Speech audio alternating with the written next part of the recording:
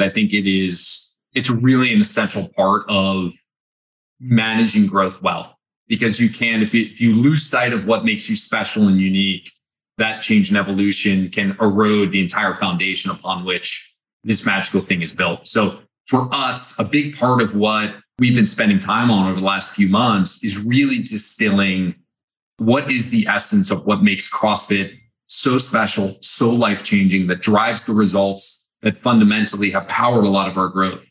And how do we distill those down to something that we can look at and all agree upon? And that foundation for us will represent the non-negotiables. We're not going to change in these. What it'll also do is clarify the space around it where we have the flexibility to experiment and change.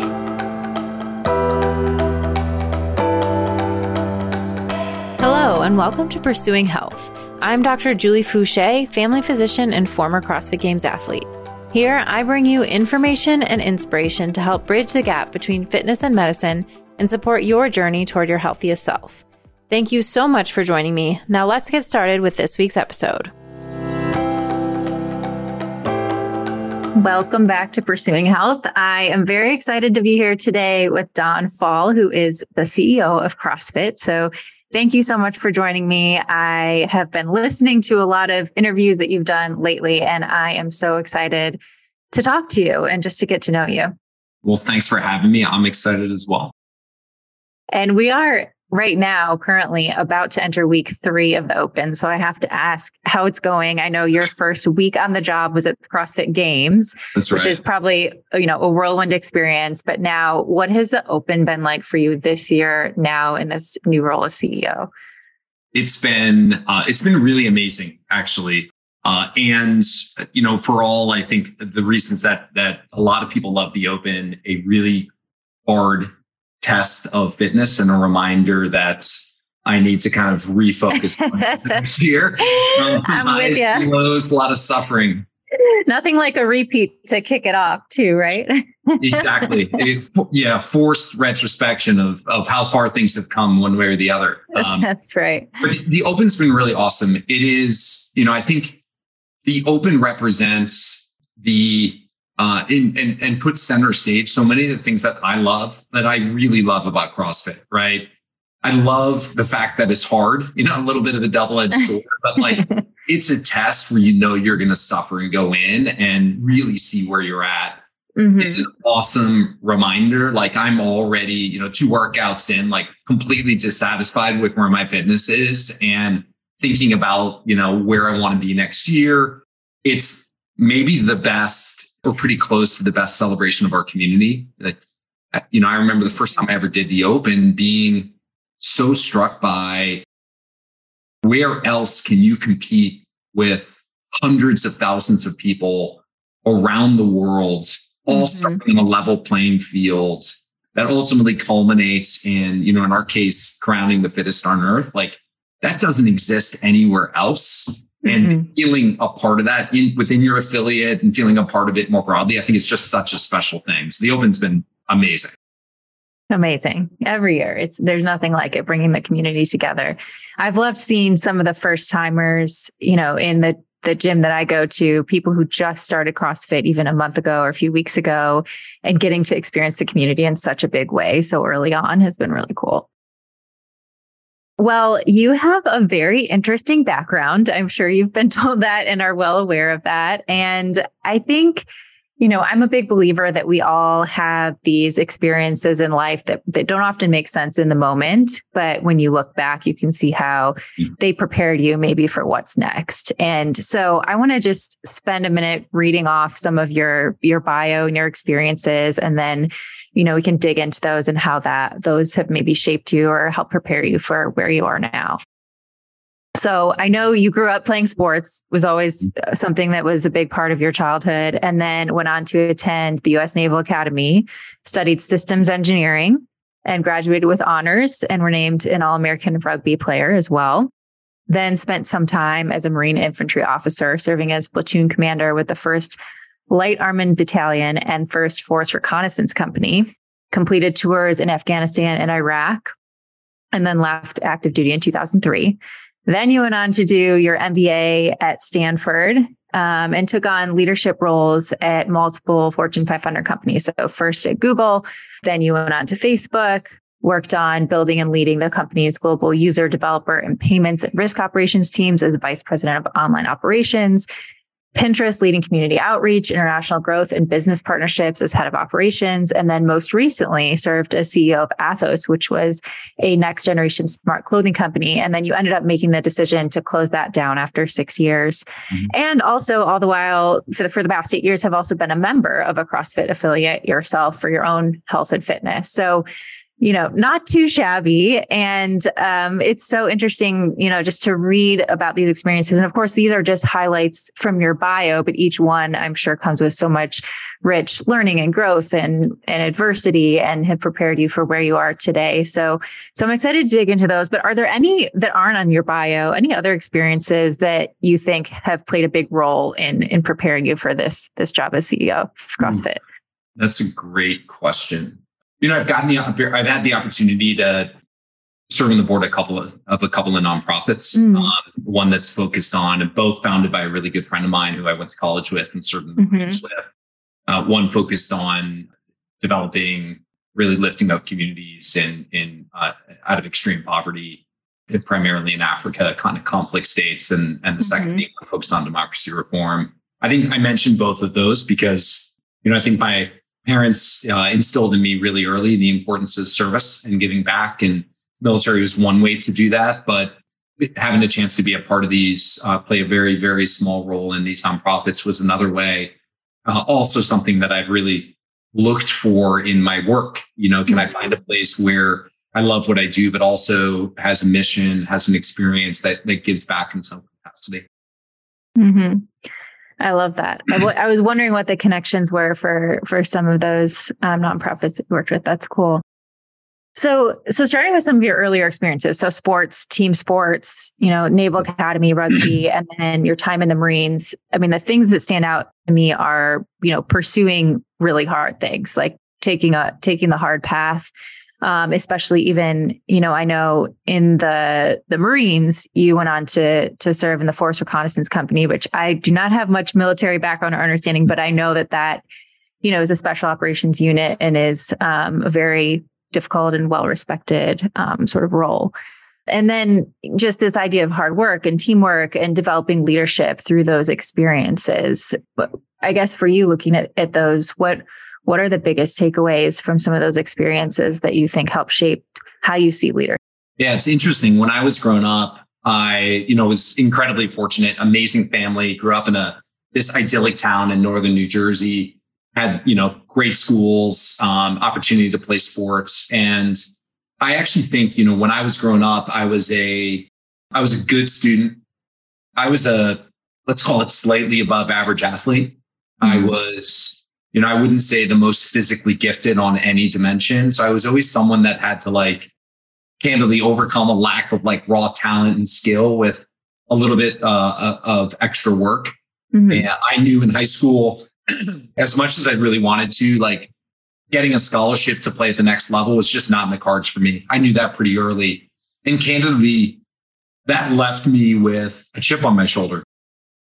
And so when I got to college, I had always had a little bit of something to prove, both I think academically through the work side, but athletically as well. And honestly, I think I still carried that chip. And, while that manifested at times in a little bit of an inferiority complex, I actually think it was one of the biggest gifts I took out of my childhood, which was this, because I think it manifested in wanting to go prove to myself and maybe to others that I could do the hardest thing, that I could play sports in college, that I could do well in school, fast forward after college, that I could do well in the Marine Corps and do well, in my follow-on career. And so I think that's one of the biggest things that I took out of, my childhood.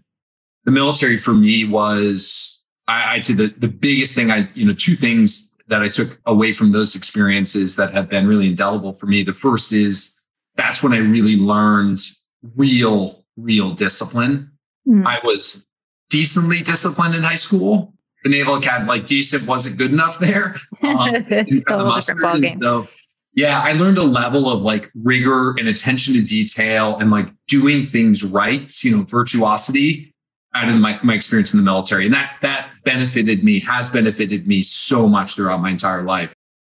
I also learned, how to manage through adversity. Obviously a huge part of the military's philosophy when it comes to training and shaping an individual and organizations is shared adversity. That is, if you had to sum up the entire strategy and training, make people go through really, really hard things and help them build grit and resilience. And so super grateful for both of those things coming out of my time in the Marine. Mm-hmm. Which is really, I think, what defines what makes CrossFit so special and the community so tight, right? Is the fact that we go through adversity together every single day and are there for each other. 100%. You mentioned early on, like, I have a really weird background, actually. Like it's not like if you started at the beginning, you would never get to the end. But, one of the things that I love about, this new role and opportunity for me is it shares so much of what I started. And there's so many similarities. A part of it being this notion of shared adversity, about perseverance and grit, and the things that you take out of, being a part of this community and doing hard things together. Mm-hmm. How did your time in the military shape you as a leader? So, it's really interesting. One of the things that I didn't appreciate at the time, but looking back now, recognize how rare is, in the military, it's one of the few places where really early in your career, you get leadership experience. So I graduated from college. I was 21 years old, shipped out to my first unit. And, at the Naval Academy, we had taken a lot of classes on leadership, but I hadn't actually really led anyone outside of maybe some experience on the rugby field. Mm-hmm.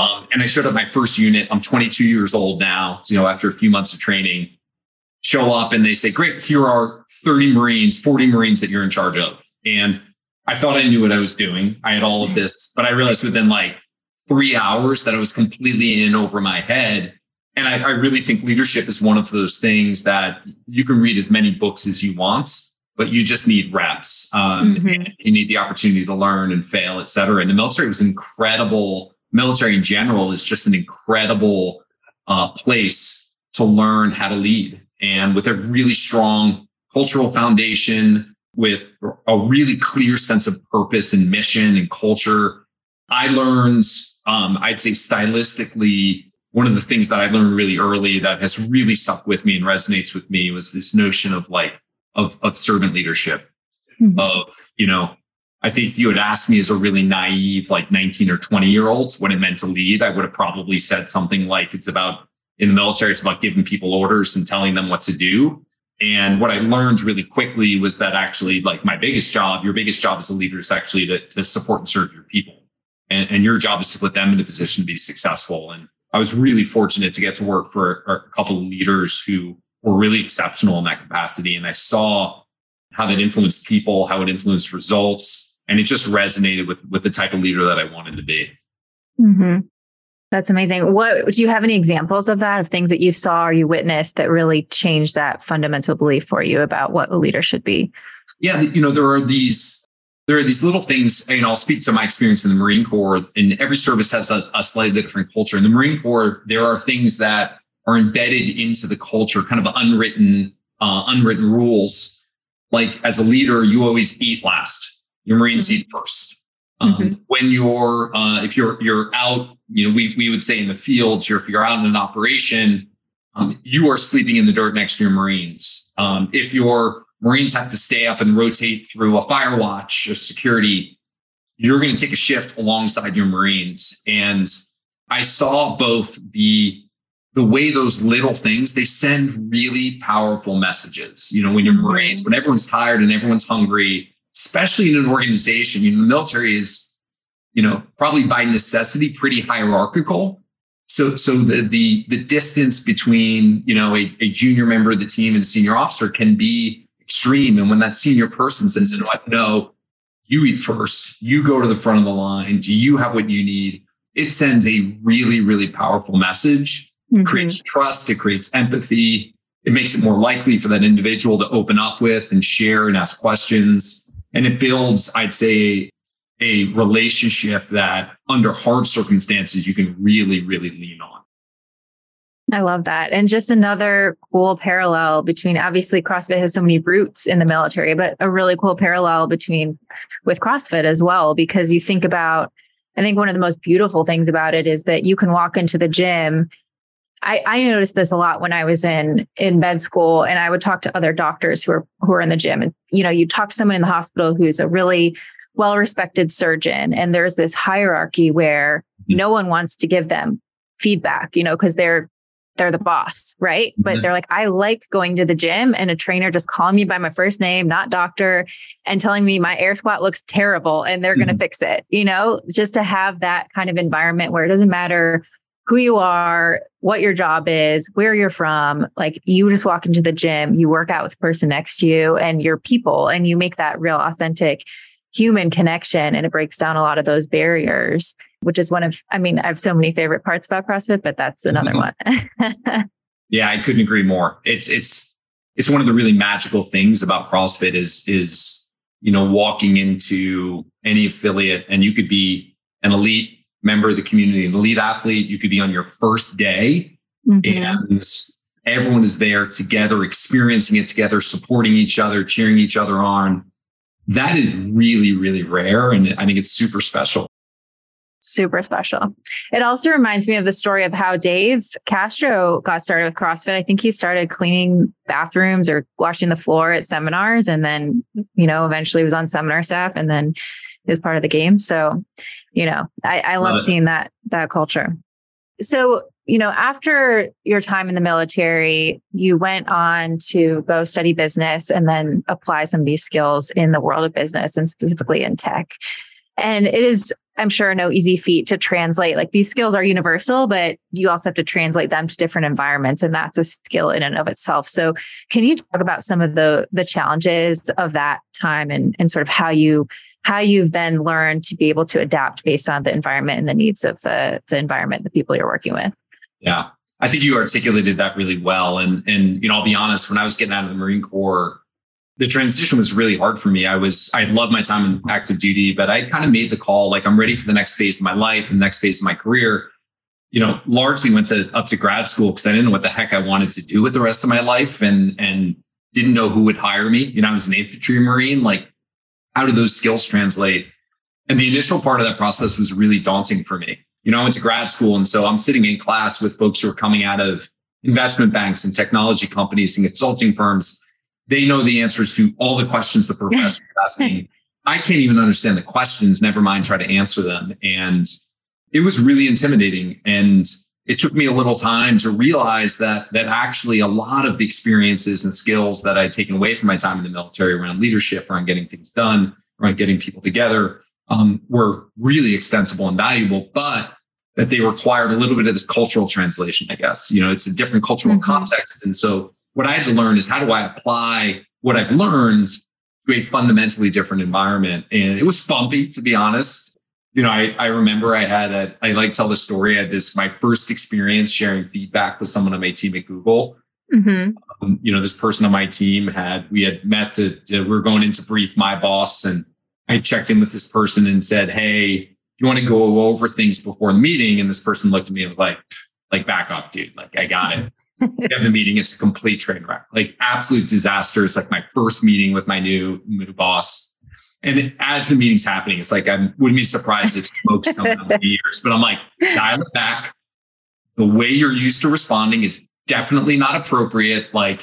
So I'm like doing breathing exercises. And so, I asked this person to stick around and have a conversation. And in my head, I'm like, I'm crushing this. Like, I'm super under control and, being really reasonable.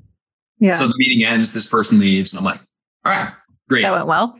2 hours later, one of my friends is like, what did you say to so-and-so? Like, you're talking about this crazy Marine who is going X, Y, and Z. So it took me a little while to course correct. And part of that, I think, it was just really understanding the cues around, how do people communicate? How do they articulate things? I'd say one of the biggest adjustments was around bringing people along and sharing context. So, in the military, I think again, by design and probably by necessity in some situations, there isn't time to explain the why, or there's and less of an expectation that you're going to get the why. So, I'd make a call and say, we're going to go do X. And my Marines would say, great, fantastic, let's go do X. We trust it.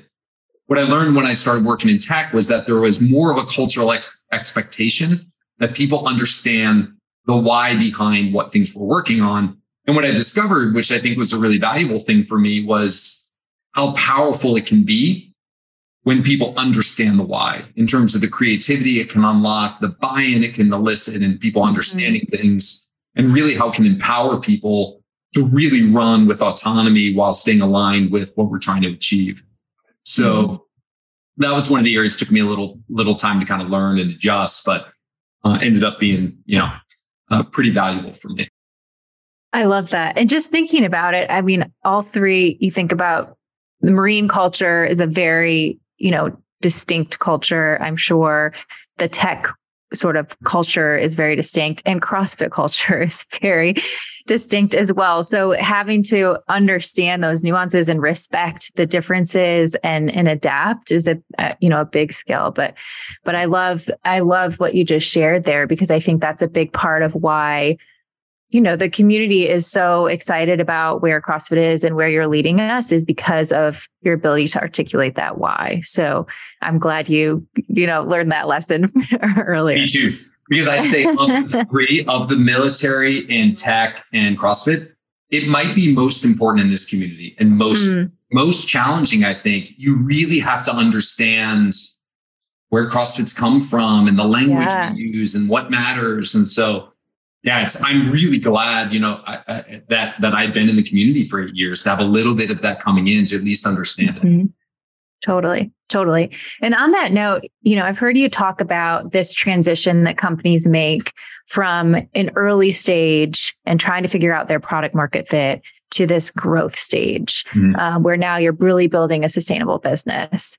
And I know you've been a part of companies at various stages along that path, and the leadership changes and the needs change. And it feels very much like we're in that middle of that. And it's been very messy the last few years as we're kind of trying to find our way. And so I'm curious what you've learned in previous experiences about what's important in times like these, and how to help make a company successful and really go on to that next stage of growth.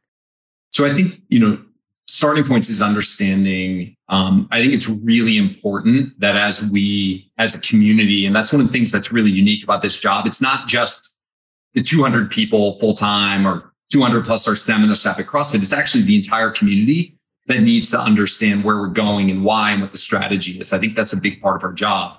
But the starting point is understanding, are we actually aligned in where we're going and what success looks like? And if we're not on that, if there's a lack of clarity there, it can be really hard to manage through any sort of change. And so, and that same thing has been true in my experience with other places I've been. What is the long-term vision?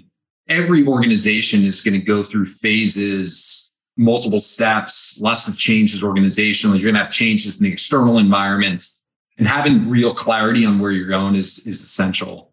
The second thing, and I've mentioned this before, is organizations change a lot culturally when you grow and when things evolve. So the way that a team operates when you're 20 people doesn't work when you're 50. Like, it totally breaks. And when you're 50 going to 100, it breaks again.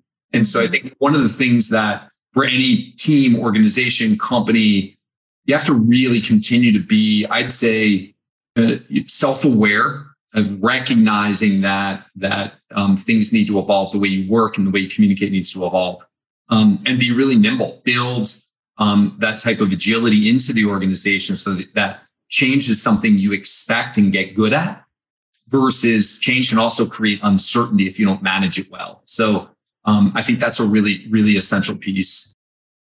I think, to kind of oversimplify, I think about and I've kind of seen two rough phases in some of the places I've been. You've got this really early, you touched on in tech, it's sometimes explained as getting the product market fit. So figuring out, how do you create something that people love and use that generates momentum? Going from drawing something on a whiteboard to something that actually impacts people's lives. CrossFit clearly has gone through that, right? So, and when you get there in that early phase, it's generally the organization's small and super lean and super nimble. And the currency is how do we iterate as quickly as we can to get to something that works really well. And when you get to something that works really well, you have the benefit of this crazy organic growth. So people love it so much. They tell everyone about it, and you grow despite yourself in many cases. It just goes. CrossFit, clearly has been gone through that phase, and it's probably been in that phase now for almost 2 years, which is incredible and amazing. Most companies never get there, right? 90% of companies fail before they even figured it out. At some point, then you got to figure out, okay, that initial experience, if you create something magical, usually allows you to reach a certain number of people. And, sometimes those are described as your early adopters. These are the people who are so rabid for what you've created that they'll use it despite, things being rough around the edges, despite maybe marketing that's not clear, despite it being expensive. But often if you think about wanting to grow beyond that early adopter pool, for us, I think we're in our early adopter phase. We have, a couple million people around the world. That's incredible, but nowhere near what I think is addressable, what is actually possible for us. Now we got to figure out that what happens in that product market fit early phase is insufficient. So great, we have a great product. We have a great experience in CrossFit. How do we reach more people? And that's when you have to get really good at things like marketing and growth and reaching people and looking at, hey, how do we structure partnerships that allow us to repeat? How do we look at the way we've structured our organization? Do we have the right skills and talents to invest in the things that we need to do to grow? And so we are in, I think for us, as I think about our vision, getting to 30 million people, which I think is 100% possible for us. I think we can get much bigger than that. But to get there, we've got to now build a set of skills and competencies that allow us to reach people that might be a little more skeptical, that might not be willing to deal with a lot of the roughness around the edges. And so that's the evolution that we need to go through, I think, as a team. And I'd argue more broadly as a community as well. I love that. And I think one of the things that has been most refreshing for me to hear you talk about is first, just doubling down and understanding what it is about CrossFit that makes it so special and makes it so unique and has allowed it to have such transformational results in these couple million people's lives. And to know that we are not going to lose that. I think that's what so many people have been afraid of during this transition period is, are we going to lose sense of who we are? And so I love hearing you talk about that.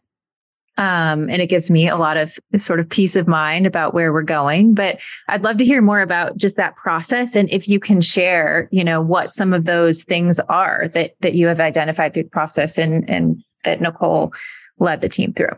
Yes. Yeah. Thank you for bringing this up because I think it's really an essential part of managing growth well, because you can, if you lose sight of what makes you special and unique, that change and evolution can erode the entire foundation upon which this magical thing is built. So for us, a big part of what we've been spending time on over the last few months is really distilling what is the essence of what makes CrossFit so special, so life-changing, that drives the results that fundamentally have powered a lot of our growth. And how do we distill those down to something that we can look at and all agree upon? And that foundation for us will represent the non-negotiables. We're not going to change in these. What it'll also do is clarify the space around it where we have the flexibility to experiment and change.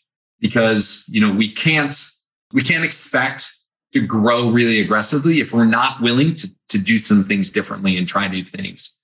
And so I think of these as the principles upon which the constraints that we'll use to make sure that as we experiment and evolve and grow, we're staying really true to who we are. So we can think about, I'd say those fall in a couple of different buckets, and there's work that we're doing on these right now. There are a set of brand principles that Nicole has led the charge on with input from our team that really expresses and articulates the essence of our brand and what makes CrossFit really unique and really special. There's also a bunch of work clearly around our methodology that we need to stay extremely committed to as well. And that's a whole interesting rabbit hole that we can jump into. I got a question last week. Hey, is the methodology done? Is it complete? Is it perfect? Whole nother topic of conversation. I think what a huge part of what makes CrossFit so special is the fact that it's empirically driven. Like CrossFit is what works best. Right. Our current working model is the best that anybody has evolved. But I think if we're going to stay as far ahead as everyone else, we need to continue to push the boundaries and make sure that we eke out that extra 1% here, 1% there in the evolution of our methodology. So those are two kind of big buckets that I'd say are really essential to kind of how we show up. Totally. I love that. And I love that, that's one of the commitments is to always trying to find the best methodology and not being, just like we talked about in the level 1, if you're doing a hula hoop and wearing roller skates in the middle of the highway near winning the CrossFit Games, then we'll start doing that. Exactly. I don't know if we'll see that happen anytime soon, but you never know. You never know. I've been surprised before. And I've loved the series, The Magic of CrossFit, that you've put out that I think probably highlights a lot of those core principles. And so I'm excited to hear more about that. And as you're able to share more.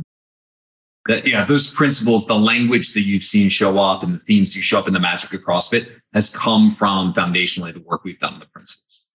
Love that. Love that.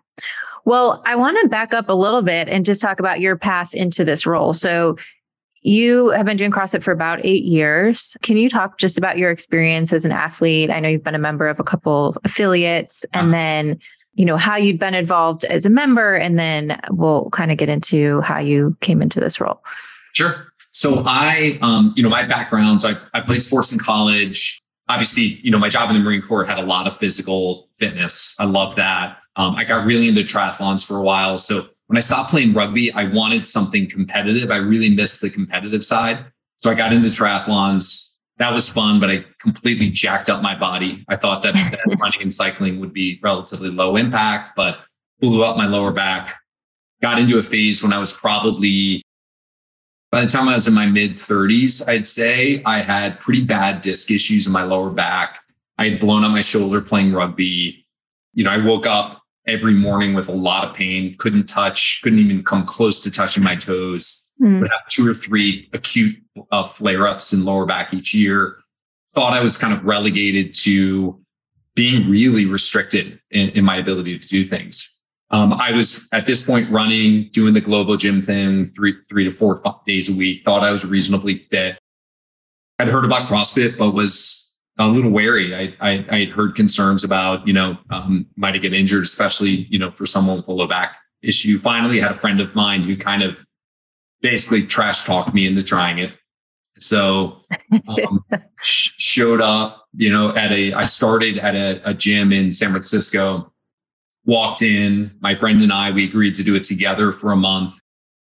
We both got absolutely destroyed in our first workout. I walked in thinking I was like pretty fit, and I came in, second to last. My friend came in dead last. So at least I beat one person, but I was just destroyed. And I was more sore than I had ever been, but I was totally hooked.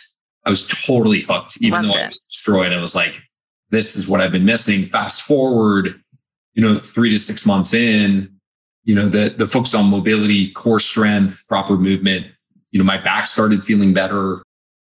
So trained there for about a year, transferred jobs. So I moved from a job in San Francisco down about a half hour south in the peninsula and started training at NorCal CrossFit at the time. So one of Jason's gyms and loved it. Amazing community. Loved the gym.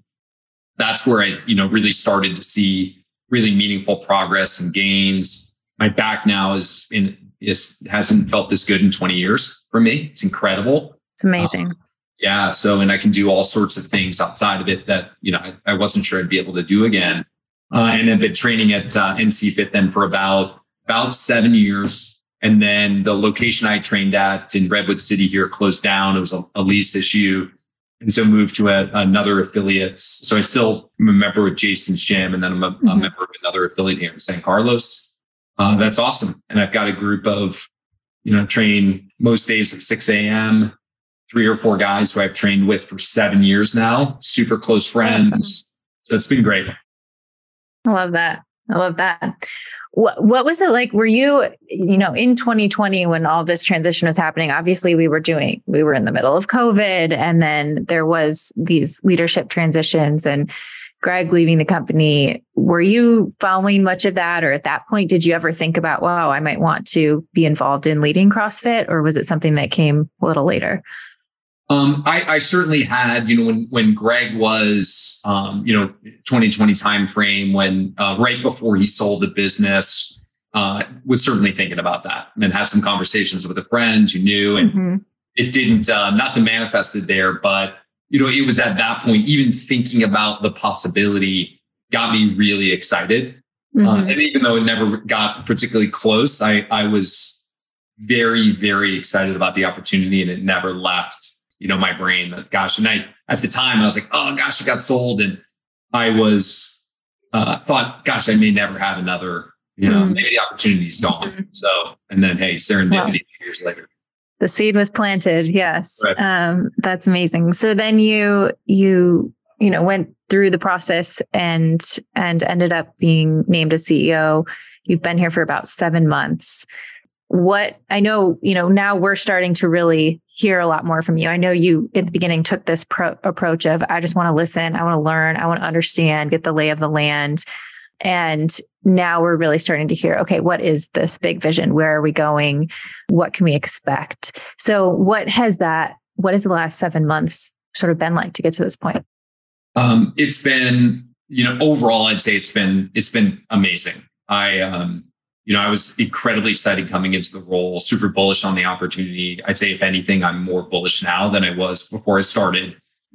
I'd say on the flip side, this business and community is a lot more complex than I think at first blush. As an outsider looking at it, we have a pretty small team, around 200 people right now. We have almost 3 completely different businesses that, support small businesses in over 150 countries around the world. We have, what is approaching a mainstream professional sports. We have an education business, and we have this small, fitness, small business, business. And so a lot of what I've been doing over the course of the last, 6-7 months is really just listening and learning, have a lot of conversations with our team, talking to a lot of folks in the community, affiliate owners, coaches, partners, and really just trying to make sure that I had a really good foundation and understanding of where we are.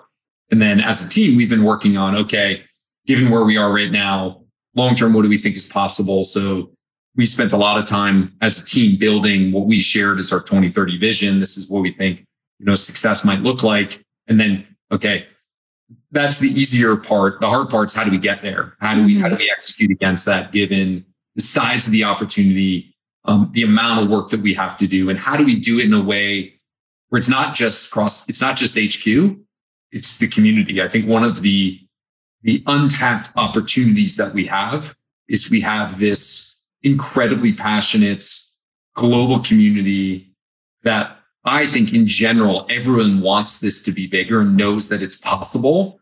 And if we do our job well, I think we can all work together, but that's really complex. Creating that type of clarity and alignment. So we've been working really hard on that. Anything throughout this process that really surprised you, or that you really weren't expecting to learn, or some facet of CrossFit that was different than you thought it would be? I was, I guess, certainly a few things. I think on the sport side, sport is this incredible, I think this incredible asset that we have. If I talk about it, we have these incredible athletes who inspire so many people, that bring the community together, that it has the opportunity to expose new people to CrossFit. But sports also extraordinarily complex to manage and run. My first week at the games, seeing what it takes to run the games is insane. It's incredible. You might be able to argue there's no professional sport that is as complex as CrossFit where the format changes every single time. There is no standard arena or field where everything happens. The amount of logistics is extraordinary. So that was a big one. And that really also influences the way you think about a sport as a business. So for us, really thinking about, we know sport is so incredibly valuable for us. How do we manage it and leverage it as a way of, again, celebrating what's possible and elevating these amazing athletes? But I think more importantly, candidly, how do we leverage sport and elevate sport as a means of reaching more people? And how do we do that with a small team in a really leveraged sort of way that, can grow the size of the community? That's a big one. Mm-hmm. Look, another piece that's really challenging for us is, I think one of the beauties of our affiliate model is, I think genius early is, there is a relatively, we've got the flat affiliate fee. We have very, very few constraints. So you pay the affiliate fee, you get to use the brand and mark. And then we have all these gym owners who are independent entrepreneurs. And so the cost of starting an affiliate is really, really low. And I think that has driven, it was genius because I think it has driven extraordinary growth and innovation in the space. And it has attracted entrepreneurial and minded affiliate owners. There's no way we'd be at 14,000, 13,500 affiliates without that model. Mm-hmm. At the same time, early on, we had a very low touch model. So from HQ, you started your affiliate, you didn't get much from us. You got to use the brand. That was it. I think in our next phase, we need to do more. We need to support affiliate owners a little bit more. I think we are evolving in a place now where this viral growth that drove new members in the door, hopefully we'll continue to see some of that.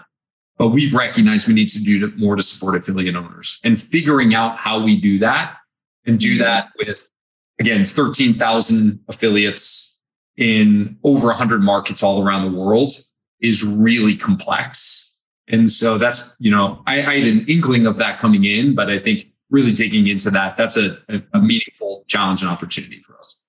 No, absolutely. I mean, you have so many different affiliate owners with so many different needs and expectations. And I think, like you said, the ethos of CrossFit with having this low barrier to entry and people being able to have some autonomy over how they run their gyms is what, gives people so much meaning and purpose in what they do every day and unlocking their doors.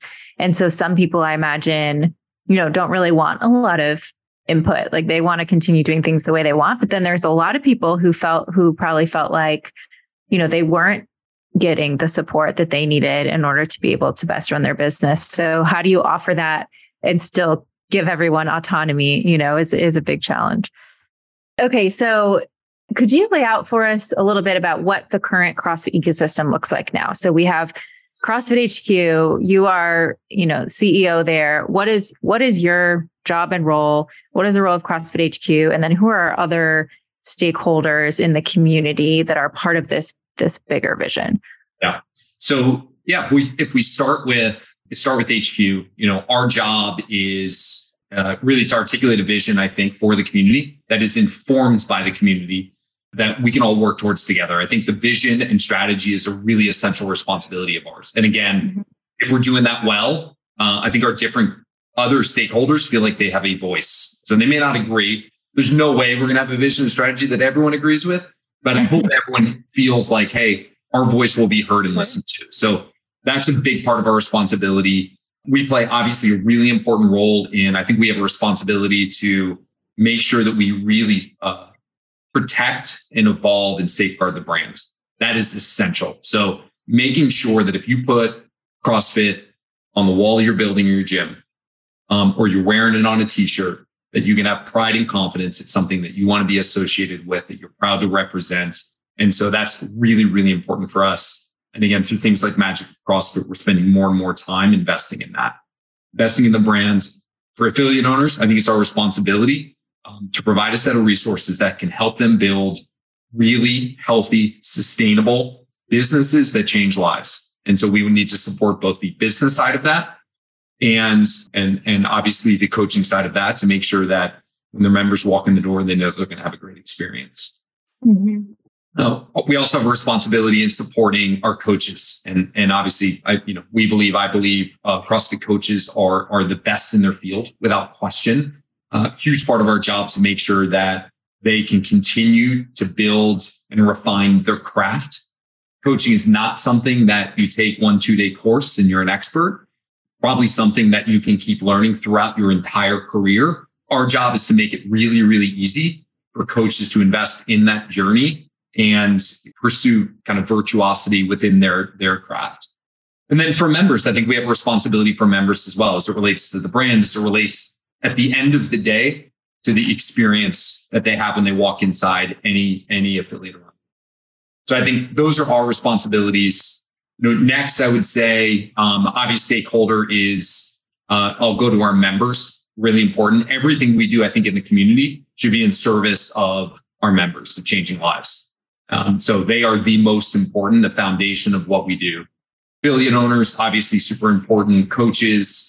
And then last one I'd say is partners. So I think partners are really important as well. Partners are, I think, play a really important role in driving innovation in service of supporting our affiliate owners, our coaches, and our members. And we've seen obviously countless cases of that, Rogue, Noble, et cetera.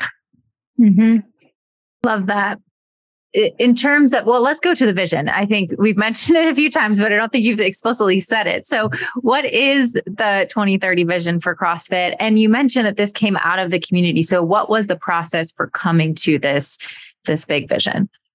So, CrossFit's vision by 2030 is to be the world's leading force in driving health and performance. That's big and aggressive, but I think our vision should be big and aggressive and talk about, right?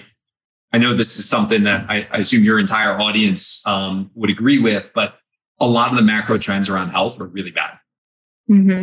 And a lot of the solutions that folks who are suffering are pointed to are things like drugs and surgery, et cetera. We believe with conviction that we have, the answer, the much more efficacious, safe path that is meaningful on so many dimensions beyond your physical health, mental health. Lots of positive side effects, not negative. Lots of positive side effects. There we go. I knew you would point me in the right direction. So look, that's the long-term vision. And again, we have something here that's so special and there's so many people that need it. So how do we reach as many people as possible with this life-changing experience? And again, what does that look like if we're successful? We've talked about, if we're in the neighborhood of 2 to 3 million people today, I think we need to 10x that. So it's 30 million people around the world. It's funny. I was talking to an affiliate owner last week and he's like, gosh, that's a huge number. That's a big number. That gives you confidence you can get there. And, I asked him, like, do you know 10 people who are not doing CrossFit who could benefit from it? He's like, yeah, obviously. There's another guy in the room and I asked, do you know 10 people? And he said, obviously. And I'm like, okay, well, there's our answer. We all know there are a lot of people who can benefit from it. Does it make it easy? No, but absolutely possible, I think, if we execute well as a community. So that's the long-term vision. And I'm happy to talk in kind of more detail. In terms of path to get there, I spent a lot of time traveling, talking to people. And so talking to members of the community, talked to a lot of, probably at this point, hundreds, maybe thousands of affiliate owners in the US. I've also traveled a bit internationally, talked to a lot of coaches, got my L1. That was really important. I wish I had done it many years ago. And then I've done a fair amount of podcasts like this, which have been really helpful for me in hearing how people respond to things that I say, that we say, what's resonating, what isn't. That has been really important and really helpful in kind of refining our path forward. I love that. And I love that it is what we all care about, right? It's reaching more people. It's everyone who's involved in CrossFit in some way or touched by CrossFit in some way. It's changed our lives. It's changed people's lives that we know. And we just that's why we can't shut up about it, right? Because we want everyone to experience that. And so having a goal that's really about reaching people and changing lives really resonates more than something like, a certain revenue goal or other kind of business metric that you might use. And for me, I think the business piece is really important. We have to build a sustainable business at CrossFit. And I, in some ways I liken this to like are affiliate owners. If you want to impact and change lives over the long run, you have to build a sustainable business in order to do it. And when I think about our goals as it relates to building a financially sustainable and healthy business, it is not the end goal, but it's a necessary requirement in service of reaching our end goal. If we can't do that, we cannot reach 30 million people. So we have to be really thoughtful about it and make sure we, again, never lose sight of it's not the end goal, but it is an essential part of getting there. Right. It's like you said, the goal is maybe setting the goal is the easy part. It's figuring out how do we get there. There's a lot of complexity underneath that. So what are some of the biggest obstacles right now in terms of reaching that goal, and how are you looking at those and how to tackle those? So I think, the first I'd start with, as we look at reaching new people, I'd say we have a bunch of challenges around the perception of our brand of CrossFit. So, as we all know, you walk into any affiliate, you're going to see people of all types, right? Young, old, men, women, fit, folks who are just starting in their journey, et cetera. Yet, if you ask the average person who has not experienced CrossFit, you're probably going to hear things like, oh gosh, CrossFit's dangerous, or gosh, CrossFit's not for me. It's for really young, healthy, fit people. And that limits, I think, a lot of people who would really benefit from it from even giving it a shot. And so we've got some work to do around evolving our brand so that it better matches the reality of what's actually happening inside of CrossFit gyms. And again, I like to say to folks, like, we are really lucky. For a lot of companies, businesses, growth means building new products or changing the product because it doesn't work for a new audience. We do not have that problem. We have something that works. We have a perception challenge. So that's priority number one. So a lot of the work that we'll do on the marketing side will be in service. And really, marketing for us is storytelling. We don't need slogans. We don't need to hire influencers. We just elevate stories of what's happening inside all these gyms. So that's a big challenge for us. Coupled with that is, as we convince more people to give CrossFit a shot or investigate it, we have to do a better job of handing them off to an affiliate so they can get started. So if you come to CrossFit.com today, we don't do a good enough job of converting interest into I'm ready to try it. And so we have to get really good and rigorous at, we'd say in a marketing language, managing our acquisition funnel. And do we do a good job of converting people? Do we hand them off? Do we know which campaigns are working and which ones aren't? Which Magic of CrossFit campaign has had the biggest impact on people? And in understanding that, how do we put more resources towards that? If we can't answer those questions, we can't be really efficient in how we do our work. So building that quantitative side of really understanding what works and optimizing how we do it is a really essential piece of it as well. On the affiliate side, obviously affiliates are an essential part, of making sure that people stick around and that they love CrossFit so much, they go tell more people about it, which will always be our best growth strategy. Of course. For affiliates, I think our biggest problem and challenge is the financial side of running affiliates. It's really hard. And for a lot of affiliates, they are just getting by. There are too many who are just getting by. And when you think about what we're delivering, the life-changing impact of CrossFit, we've got to help the average affiliate owner be able to. We have too many affiliate owners today who do it only because it's a passion and not because it's a profitable business. We need to be in a place where it can be both. And we know it's possible because there are some affiliate owners who are doing it.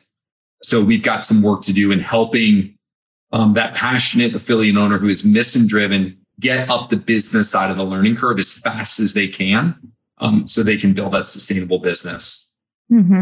Third problem and challenge is, I think we need to raise the bar in terms of the level of education for our coaches. We need to make it easier for coaches to continually invest in refining their craft through continued education. I was really struck traveling internationally. We have a lot of countries where you walk into meet with a bunch of affiliates, none of their coaches have their L1s. They don't have their L1s because it's expensive, or maybe it's logistically challenging for them to show up.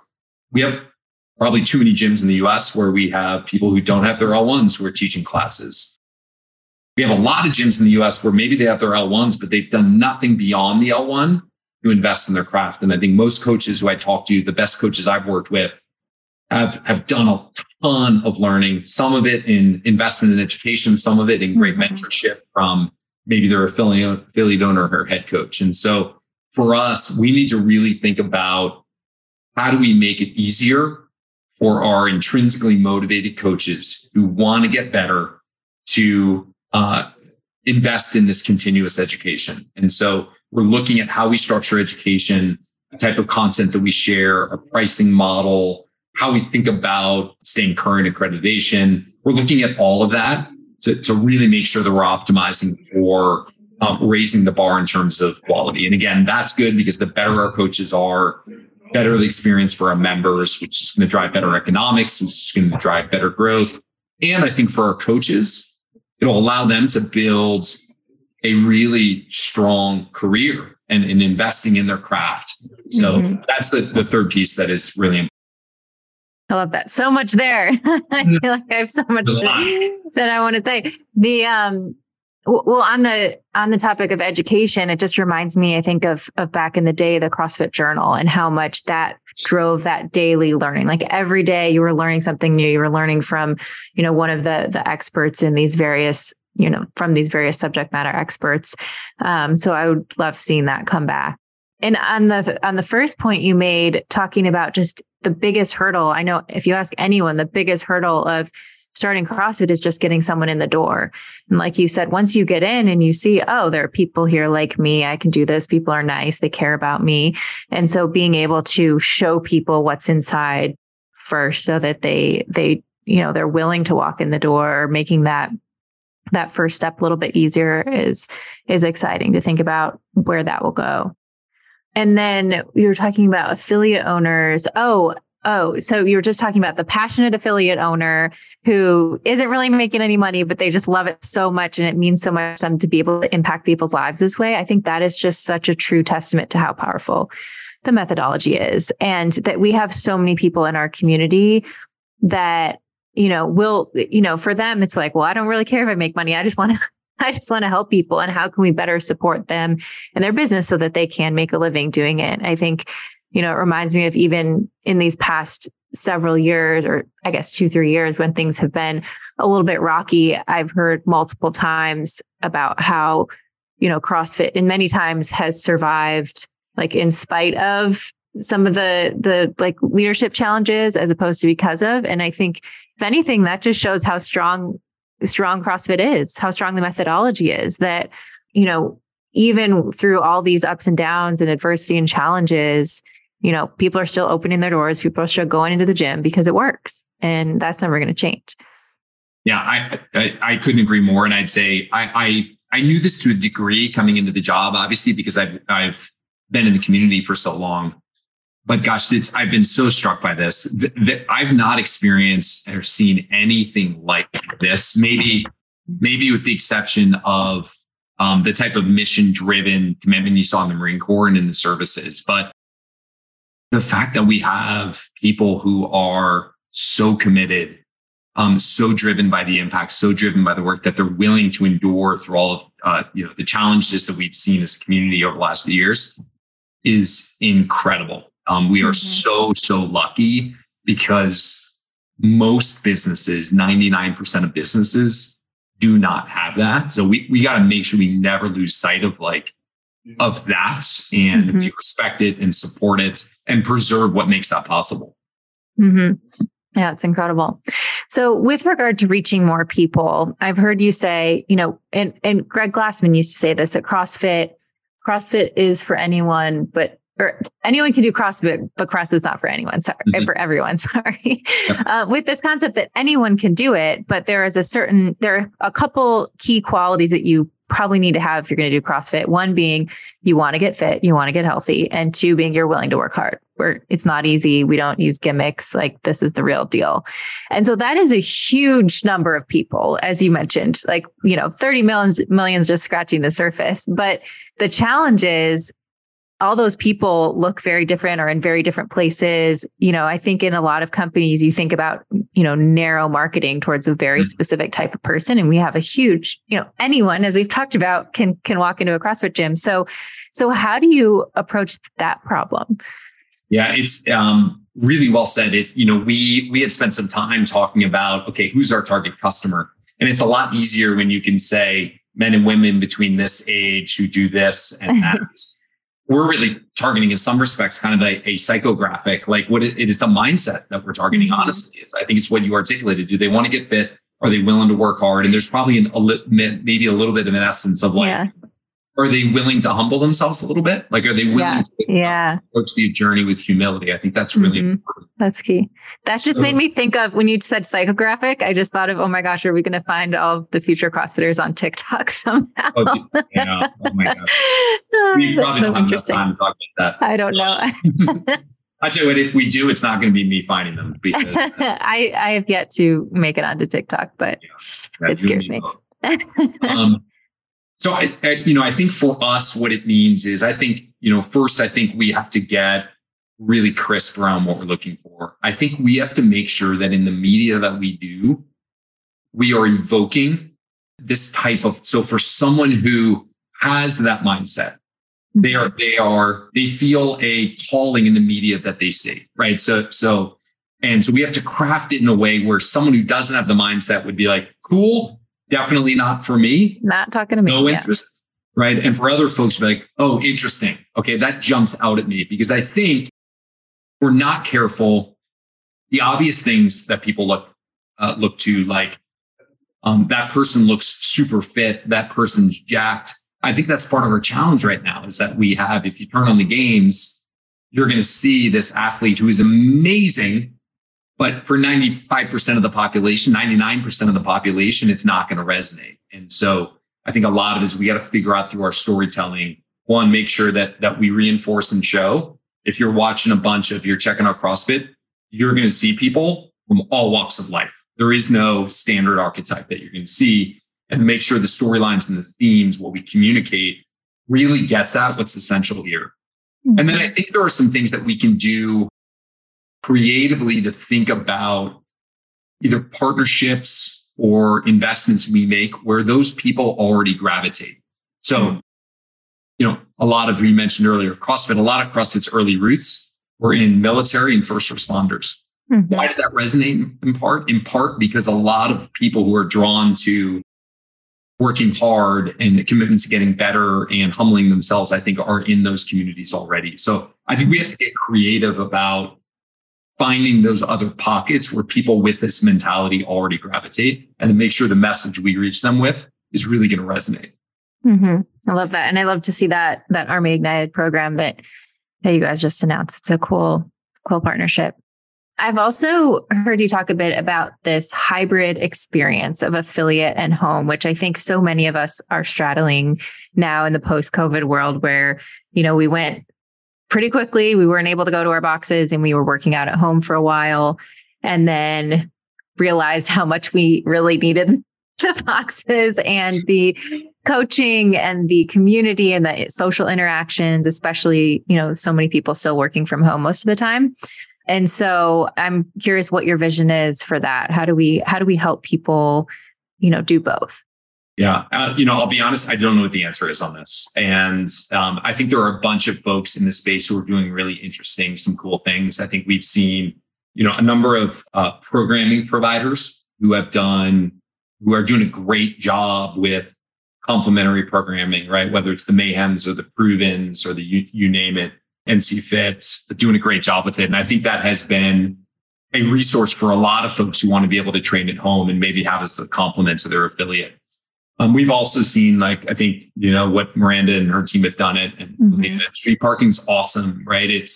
I think a lot of their members have a lot of overlap, right? And so that's what they've created is amazing. I think our approach on this moving forward needs to both embrace and support folks like the Street Parkings and the Mayhems and the Provens who are innovating. And again, this to me is where we need to support great partnerships where they can innovate and fulfill a need. And then I think we probably also need a point of view as well. How do we, by virtue of what we do, better support that? How do we think about programming through the lens that we can support that in-home experience and the affiliate experience? Are there other things that we can do on the technology side to support and facilitate that as well? So, I guess long story short, I think we need to be willing to experiment and try some things. I'd be lying if I said we know what the answer is. We don't yet. Sure. I think there's definitely a really interesting opportunity there. I think we're going to have a lot of folks who live in this hybrid world now that love the affiliate experience, but also enjoy and need the flexibility of being able to work out from home. One last thing that I'd touch on here is I think I would love to see a solution here where we give the member the flexibility of being able to train at home while preserving continuity with the community and with their affiliate. And I think that's one of the bigger things now that I feel like is missing, right? You train at home, it's almost you're in a different flow than when you're in the affiliate. And I think, I don't know if there's a way to crack the nut. I think it's bringing those two things together, maybe making the affiliate owner or the coach a part of the experience, even if that member's Totally. I know we were talking at the beginning about just lessons learned from the Open. And for me, I think my biggest wake up call from this Open was really how much more time I need to be spending in the affiliate. I think I've really enjoyed the flexibility of being able to work out in the garage, and it's time-wise very efficient, but my fitness has suffered. And I know, every time I go into the gym, I just have a better experience. My day's better. I'm seeing people, I'm interacting. And so I think, it makes me think also of what is it that makes CrossFit? What is it about that makes CrossFit so special? Like, I don't know that CrossFit just being delivered solely as a home program through, videos has that special sauce. And I think that's so much about what's instilled in the coaches and the trainers through the level one is this caring that they have for their members, and how every person that walks into the door is cared for and respected and seen, and how, as humans, that's really what we need. The bonus of CrossFit is that we're also getting the most effective fitness program when we walk in the gym.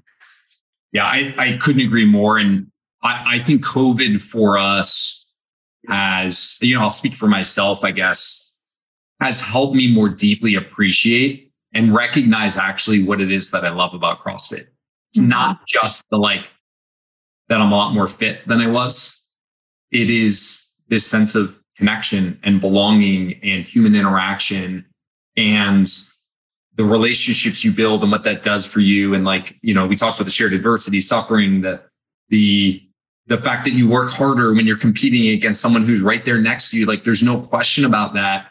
And I think the benefits that we're seeing, I think that I don't think we can adequately quantify today, but I absolutely believe that CrossFit is unbelievably positive for your mental health.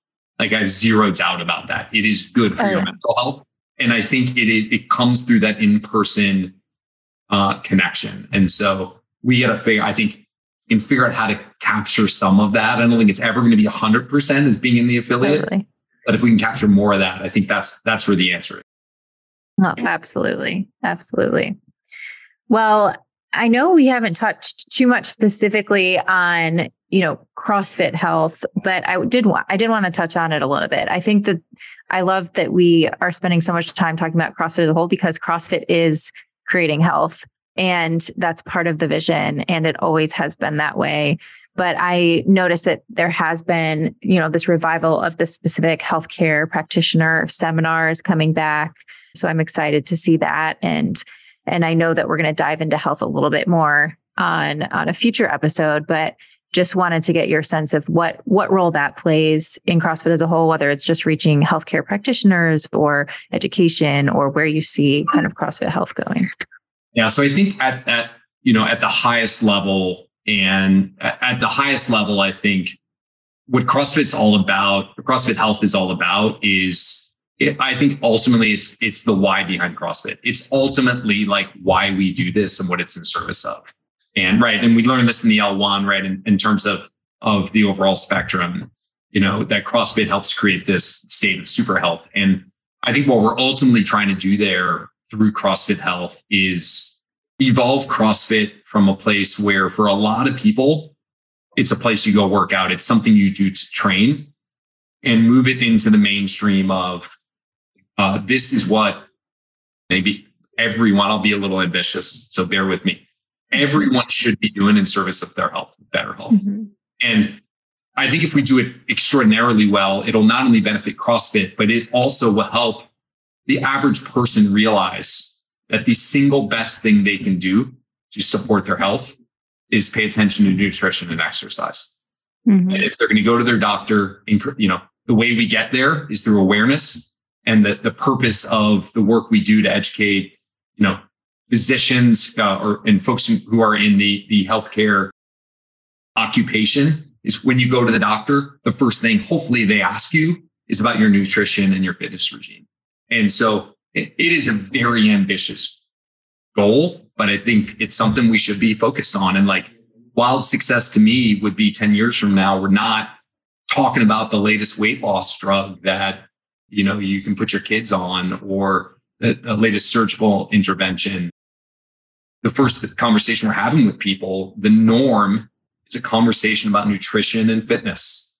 And it's a widespread recognition that is going to speak out of school a little bit, but the most powerful drug is nutrition, proper nutrition and fitness. So I think us being focused there and building strong relationships with influencers, doctors, other folks, healthcare practitioners is really important. It is candidly a long-term investment. And I think it's worth making because the outcomes are that important. So that at a high level is, how I think about why this is worth doing, why it's so important. It's really about ultimately fulfilling, I think, what is the long-term impact we want to have.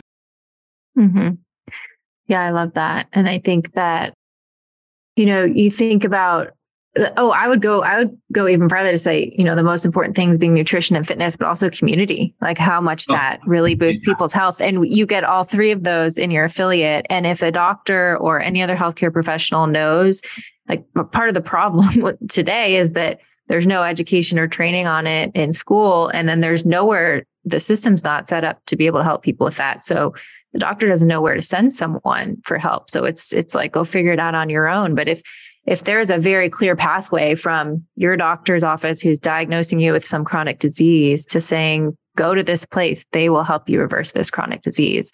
That is really, really exciting. I think what people really want to know, or people really appreciate all of the communication that you've done, going on podcasts, really sharing your vision for the future of the company. What can we expect from you and from HQ moving forward as far as communication and transparency about how things are moving? How can we expect to be hearing from you? Yeah. So what I'd say at a high level is reinforcing some of the points that you made. I think it's our job. It's really important that we are communicating, sharing our vision, sharing the strategy, communicating progress, explaining the why behind things that we do. Like, I think that's super important. And it's important both because, one, I would say, I think it's the more that people in the community understand where we're going, the more they can align around it. So I'd heard from so many people saying, gosh, we would love to support, but we need to know where you're going so we can plan to support it. So you can absolutely expect from us, you're going to hear periodically overall plan. So we just got done about a month ago, did our first affiliate summit, where we shared our 2030 vision. We shared our priorities for this year. We sent that out to all of our affiliate owners. I've done follow-on, we as a leadership team will do follow-on podcasts to communicate it. We'll do an update on that. We're still figuring out the right frequency. We'll probably do it about mid-year. So in 3 or 4 months, we'll say, hey, talked about doing X, Y, and Z. Here's how it's going. Here are the things that are working. Here are the things that aren't working. Here are the changes that we're making. Here are the new priorities through the end of the year. So you can expect a degree of really in service of accountability. So our job is to communicate what we're doing, how well it's working, to make sure that everyone understands what we're working on. I think it's also really important because it gives our community a chance to kind of weigh in on and share feedback on things. So I appreciate most of the time, I get a lot of DMs on Instagram or emails, et cetera, being like, I heard you say this. this sounded really dumb, or this sounded off, or, hey, this was great, I liked it. 99% of those, you can count on the CrossFit community to be very vocal about what they like and don't like. Yeah. And what I'd say is, like, I think, look, maybe most obvious statement of the year, there's no way that we're going to be able to move forward and have perfect alignment where everybody in the community is going to agree with everything we do. That is impossible. We'll never do anything. We'll just run around in circles if we try to do that. But I think what the community should expect from us is, one, we've clearly articulated where we're going in the long run. And actually, that might be one thing where 99% of the community agrees. We want to end our lives. We should articulate our rationale for the things that we're doing, the why behind them. And the community should see and believe that we are always operating with the best intent of the community. That everything we do is in service of that North Star. And we're going to make mistakes. I guarantee it. We're going to do stuff that, either doesn't work or that people fundamentally disagree with. But I hope and believe that even when we make mistakes, that the community really believes the intent is right and the vision is right. I think they're going to support us through it. And if we show that, hey, we can course correct quickly, listen, course correct. So that's what I would say that the community should expect. You should expect transparency. You should understand the why. You should have a means of sharing feedback and share your perspective. And you should have confidence by virtue of how we operate, that we're operating with integrity and that we're working in service of supporting the community. All right. Well, thank you. Well, as we wrap up, I just really have to say thank you. I'm going to get emotional. I've not cried on the podcast before, but I'm just really grateful that you're here and that you're leading CrossFit. Thank you, Jill. Wow, I'm sorry. No, please don't apologize. Gosh, this is meaningful, very humble. We all know how powerful it is and how much potential it has to change so many people's lives. And I mean, if I could tell you, even the number of people who've come on the podcast in the last 8 years who said not only has it changed their lives, but it's saved their lives. And we can reach so many more people. And I think over the last couple of years, it's been really scary for a lot of us because we were afraid that we were going to lose that chance. And so just listening to you talk, like preparing for this, listening to different interviews that you've done, it was the first time that I really feel like very safe in terms of, you're going to protect what makes CrossFit special, and you have the right mindset, the humble attitude to listen, to learn, to really learn from the community, but also the skill sets and the experience to be able to lead us into this next stage of growth. And, it just means a lot, and it's so important to so many people. And I'm really excited to see, how many more lives that we can all change together. So thank you for taking it on. I'm sure that even as much fun as it is, there are still parts of it that are really hard and that are not fun. So I just thank you for doing it. Thank you for sharing that. That means so much. And I'd say that reinforces for me, like, the responsibility of this role for me and for us. I'd say for all of us in the community. I think, like, that's why I'm in it. I really believe it's going to sound a little cheesy, but, like, I think we have this gift of this, like, insanely magical thing that the world really needs right now. And now more than ever. Than ever. And the way, it's our job, I think, to come together and make sure that we reach as many people of it as possible. And we can do that. Like, we fast forward out, hopefully lots and lots of you are looking back old and gray. Holy cow, how meaningful will that be? What a special opportunity. So, thank you for having me on. I really appreciate it. Thank you. The conversation it's done. Absolutely. Thank you, Don. Thanks so much for tuning in. If you enjoy listening to the podcast, please consider subscribing and giving it a 5-star rating on iTunes. It really does help to get the word out to more people.